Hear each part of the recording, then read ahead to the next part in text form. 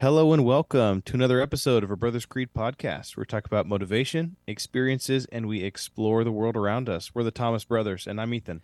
And I'm Jared, and today we're talking about another Credo episode. A Credo is one of the attributes of a creed, so a singular attribute, and we've been doing a series of different credos, and the Credo of today is resilience. This is a great attribute. There's a lot of different ways that you can be resilient, and I think that we could use a little more resilience in our lives now. I mean, we've been through COVID. We had to be resilient to get through that. I think a lot of people were kind of still wiped out from COVID, right? Not necessarily from COVID, the disease, but like from that time period. A lot of people are still numb from that. So being able to bounce back from that and be resilient in some ways. And so we're going to share some stories and some attributes and some different ways to look at resilience. And we can talk about how we can add it to our own creeds. So let's go ahead and dive in. All right, let's do it.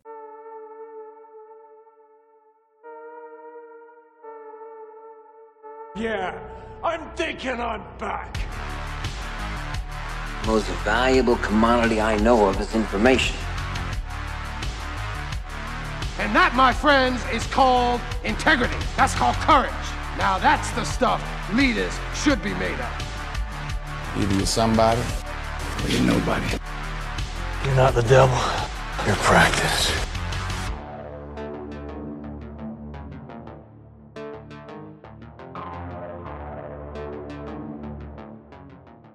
Okay, so resilience. Resilience is an interesting one, and I kind of saw this one going in a lot of different directions. Resilience, I think, has a lot of different, let's say, possibilities of how someone can be resilient. So, I mean, we could look physical resilience, being tough, being able to withstand physical pressures, or being emotionally resilient. Being able to not let what other people say get to you, or not just crumbling with anxiety when you're faced with stressful situations. Mm-hmm. I think you can have resilience in decision making, right? You can be able to calm down in a time of stress and collect yourself and be resilient in making specific decisions. So resilience to me is the ability to bounce back, adapt, and recover from challenges, setbacks, and adversity. Yeah. It involves the capacity to withstand and overcome difficulty or stressful situations, maintaining kind of a psychological well-being, a physical well-being, and functioning despite facing those different hardships. Like I said, resilient people, I would say, can kind of, they're more able to navigate the ups and downs of life and maintain a positive mindset. We've talked about optimism before, maintaining a positive mindset and actually learning and growing from these experiences. Mm-hmm. So I think resilience is definitely a very strong skill that I think anybody can develop. And so, Yeah. do you have anything on kind of what resilience is? No, I just think there's in any facet of your life, emotional, physical, intellectual, spiritual. I mean, any aspect of your life where you're trying to just continue on and live, there's an aspect of resilience that you need to have. And there's examples for all of those. I think put some of the easier ones to explain or physical resilience. You got David Goggins. Who's going to carry the boats? They don't know me. They don't know me, son. You don't know me, son. And it's like this guy is very resilient. I mean, he tells us stories about how he I don't know if you listened to his kind of story, or read his books, but he tells a story about how he did like 100-mile race around a track, and how he was basically at the end, his feet were bleeding, and he lost control of his bowels, and he just basically ran himself into the ground with very minimal training. And they're like, wow, this guy's crazy, man. He went through SEAL training, was it BUDS? BUDS, 3 times, I think, and he's the only, I don't know if he's the only black guy to do it or the only guy to do it. I don't know that makes much of it. I think he did say it was a big difference, but he said only 1% of black guys get through BUDS because of the swimming. I think he he went through Hell Week like 3 times or something like that in a short period of time. Yeah, because he was injured and he had just stuff. And I mean, that guy's resilient, dude. He pushes himself to the brink all the time. He almost died many times because he just pushed his body so far to the brink that he was about to die. But that wasn't my story. I had a different story that I wanted to share. This one's a little bit eerie. And everybody always talks about this as like, oh, this is so tragic, or this is kind of creepy. But I think it's actually a better story of resilience. So have you ever heard of just a small group of people called the Donner Party? Yes. So the Donner Party is kind of a tragic tale, but it's a tale of resilience in the face of unimaginable adversity.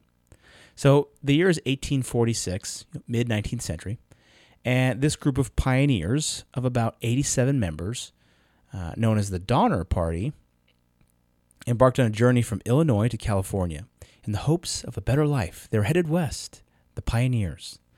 So they were led by George and Jacob Donner, who were kind of the two kind of patriarchs there, and the group faced a series of challenges that would test their endurance and their resilience. So as they started to cross the Sierra Nevada mountains in the winter of 1846 and 1847, the party became trapped in heavy snowfall. And they were unable to continue their journey or turn back. So they got kind of trapped right in the mountains, and there were some people that were sick, and they're like, oh, we're just going to hang out here for a little bit, and then the snow's going to let up, and then we're going to go. The snow never let up. And the situation turned dire as their supplies began to dwindle, starvation set in, and so the group faced freezing temperatures, and then the harsh realities their rescue was unlikely began to set in. So they were in a sad state. So despite these dire circumstances, the Donner Party demonstrated a remarkable level of resilience. They improvised shelters with whatever materials they could find, and during the brutal winter conditions, was just, high up in the Sierra Nevada mountains, it was just quite the survival feat. They rationed their meager food supplies, and when those ran out, they turned to measures including resorting to cannibalism to survive. So this is kind of where this infamous Donner Party becomes famous, because they ended up eating those who died. But imagine the level of resilience you have to eat someone that has died, you know? What was that?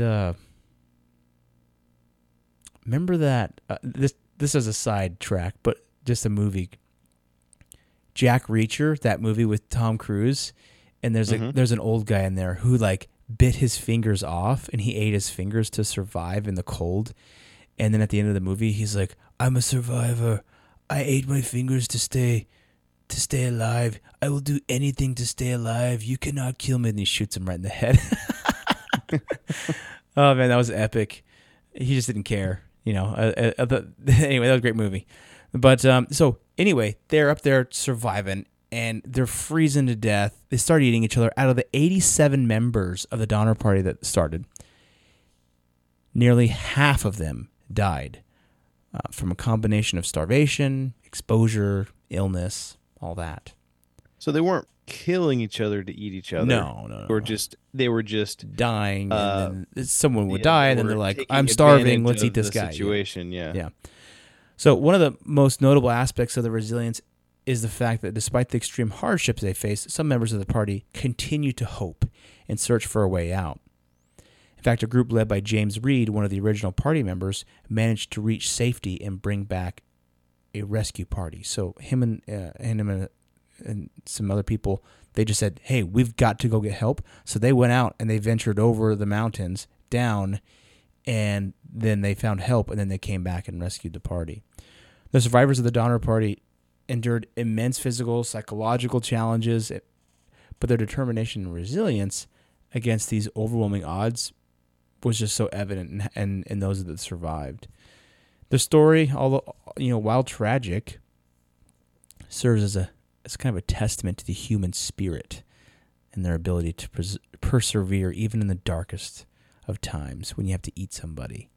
And so, even though this is a dark story, I think there's a lot of resilience, and then in the pioneers themselves, an incredible amount of resilience.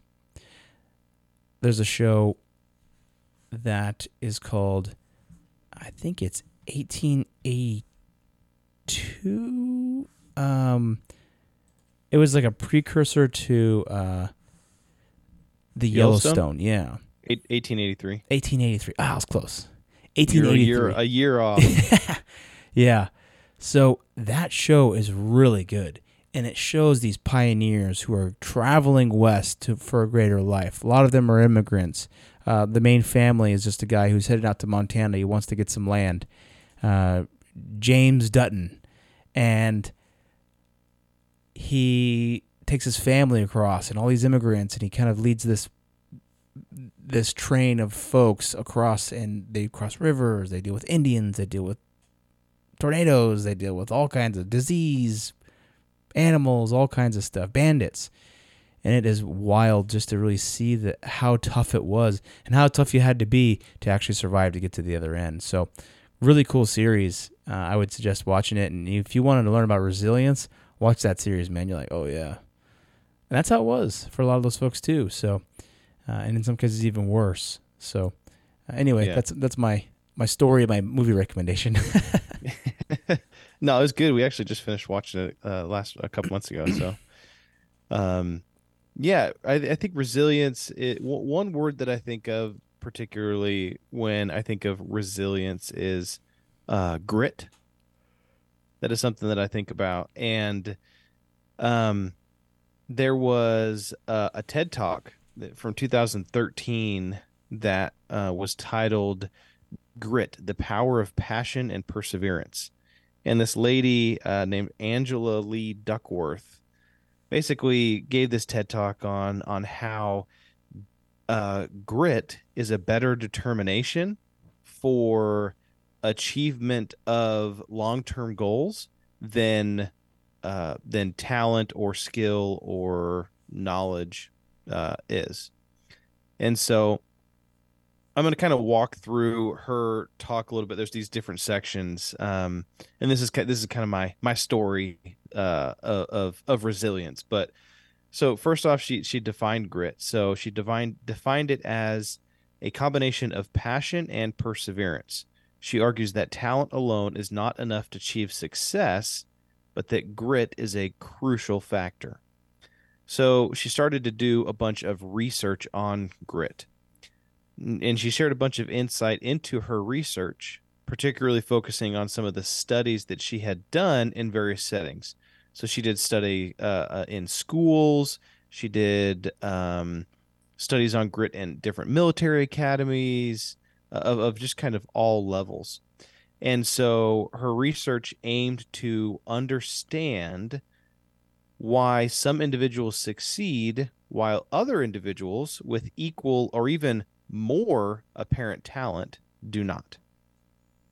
And so they developed this quiz type thing where it asked you a bunch of questions, and then you have to say kind of like always, sometimes, or never. It's just a bunch of different questions. It's called the grit scale. And so they introduced the grit scale, and it was a tool that they used to measure an individual's level of grit. And it assigns your ability to maintain effort and interest over an extended period of time, even through the face of challenges and struggles. So the case study provided examples of high achievers who demonstrated grit in their pursuits.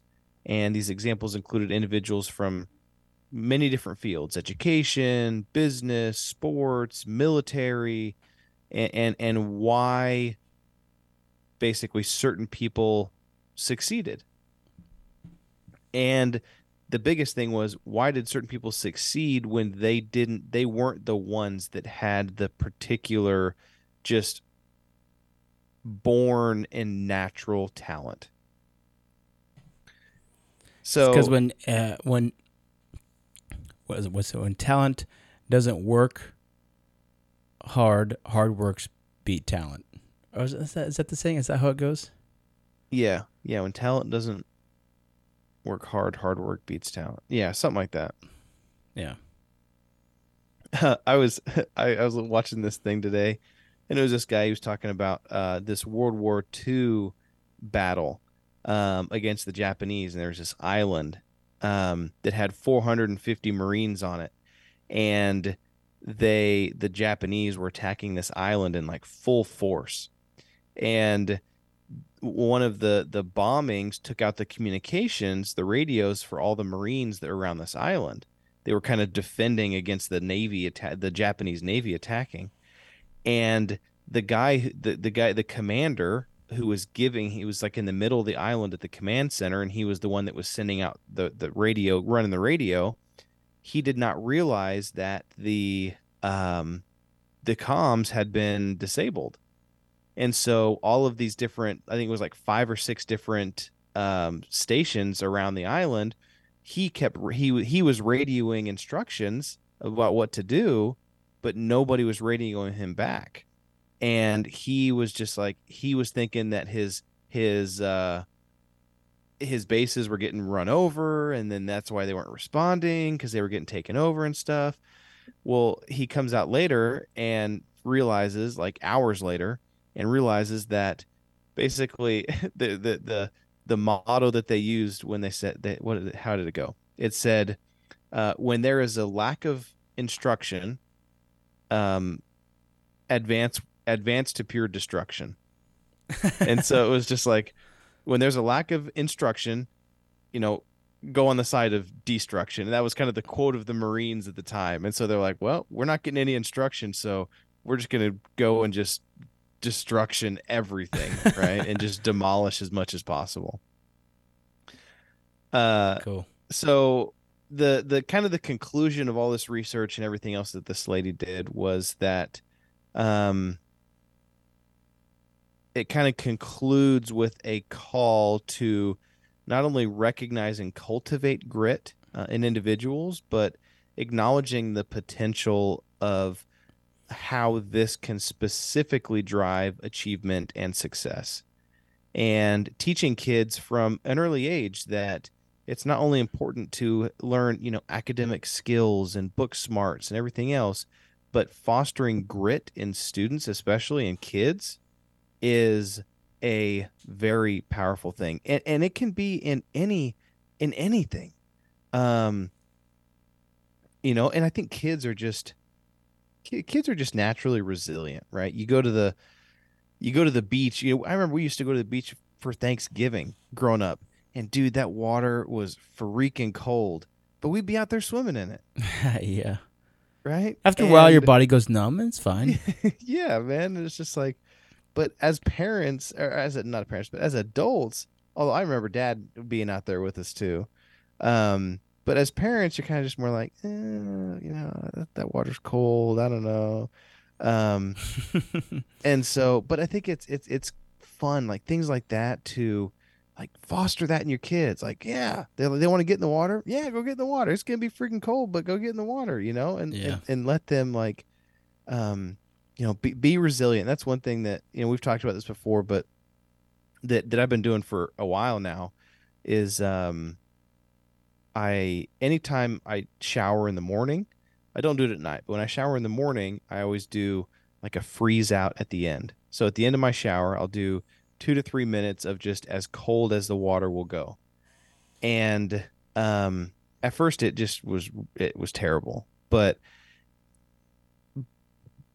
but it kind of grows on you, and you kind of get to a position where, I wake up in the morning and I have this like voice, and this voice of weakness in the back of my mind that's just like, I don't want to do that, or maybe like I don't want to get out of bed, or I want to sleep a little bit longer, or just this voice of weakness that I feel like I'm constantly battling. Yeah.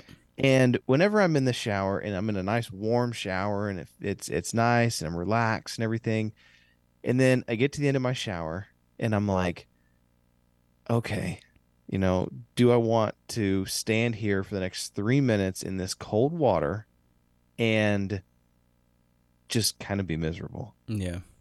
And um and in that moment, every single day when I do that, I have to make a decision. And I'll do it, and I turn that water to cold, and I'll stand there, and that voice in the back of my mind will just start screaming, "No, don't do this, don't do this, don't do this." And I'll just stand there in the cold water, and I don't want to. But then after about 30 seconds, that voice just kind of fades away. And I don't hear him saying, "No, don't do that. I don't want to do this. I don't want to do that." It's just like that voice of weakness I feel in the back of my mind is just like gone. And I feel Exercised. yeah, I feel like that sticks around. And for me, it's cold showers. For someone else, it might be waking up early and going to the gym, or going on a run, or eating healthy, or whatever else. For me, that's just what it is. And what I have noticed is that making that decision to be resilient, or making that gritty decision at the beginning of a day, really sets the tone for my day. And it helps me to, whenever I'm faced with something that maybe I don't want to do later on in the day, I'm just like, man, just freaking do it, And I feel like I'm more resilient. And I feel like that can be trained. I remember going to, we were going to an NFL football game. Dad and I went. This was, I don't know, 10 years back. And it was at night. I think the game started at 7, and it was like 42 degrees and raining. And we're just sitting out there. It's raining. It's cold, but it was just like we were happy to be there. We were happy to be together, and it was fun, and it was kind of miserable at the same time. But it was just like, I'll warm up after the game. We can get in the car and we can warm up after the game and get dry later. And it was just, I don't know, doing things that put you out of your comfort zone, I think makes you more resilient. So Yeah. You had mentioned it that I had wrote down to the Navy SEALs was something that, a lot of times I'll listen to Goggins or Jocko Willink or whatever, and they'll talk about BUDS training, and I don't know anything about it, right? Because I haven't done it. I only know what they say, but several of Navy SEALs have said that it's not always the strongest or the fastest or the smartest guys that pass. It is the people that have the ability to endure pain, that have the ability to be resilient through hardship and to hold on. And then if they can hold on long enough to overcome and achieve their goal, then it'll pay off. So a little bit about resilience. That's awesome. Those are great examples. And I like what you said about training yourself every single day with something, making yourself more resilient every single day. Love that. And love that we talked about resilience. This is a great credo to add to your personal creed, something to add into your lifestyle and create moments of resilience so that you can exercise that muscle emotionally, physically, intellectually. Sometimes if you do things physically, it can also, it's actually more intellectually than you'd think, Yeah. It's not the cold water on your skin that's hurting, it's your brain screaming, stop. That's where your mind over matter is coming in. Mental fortitude for sure. Yeah. And that's where I think a lot of that resilience resides is in your mental capacity and how you have control over your mind. So with that, I would encourage you to add this to your personal creed and continue to listen into the podcast as we build our creed together. Thanks for All right. listening. All right, thanks.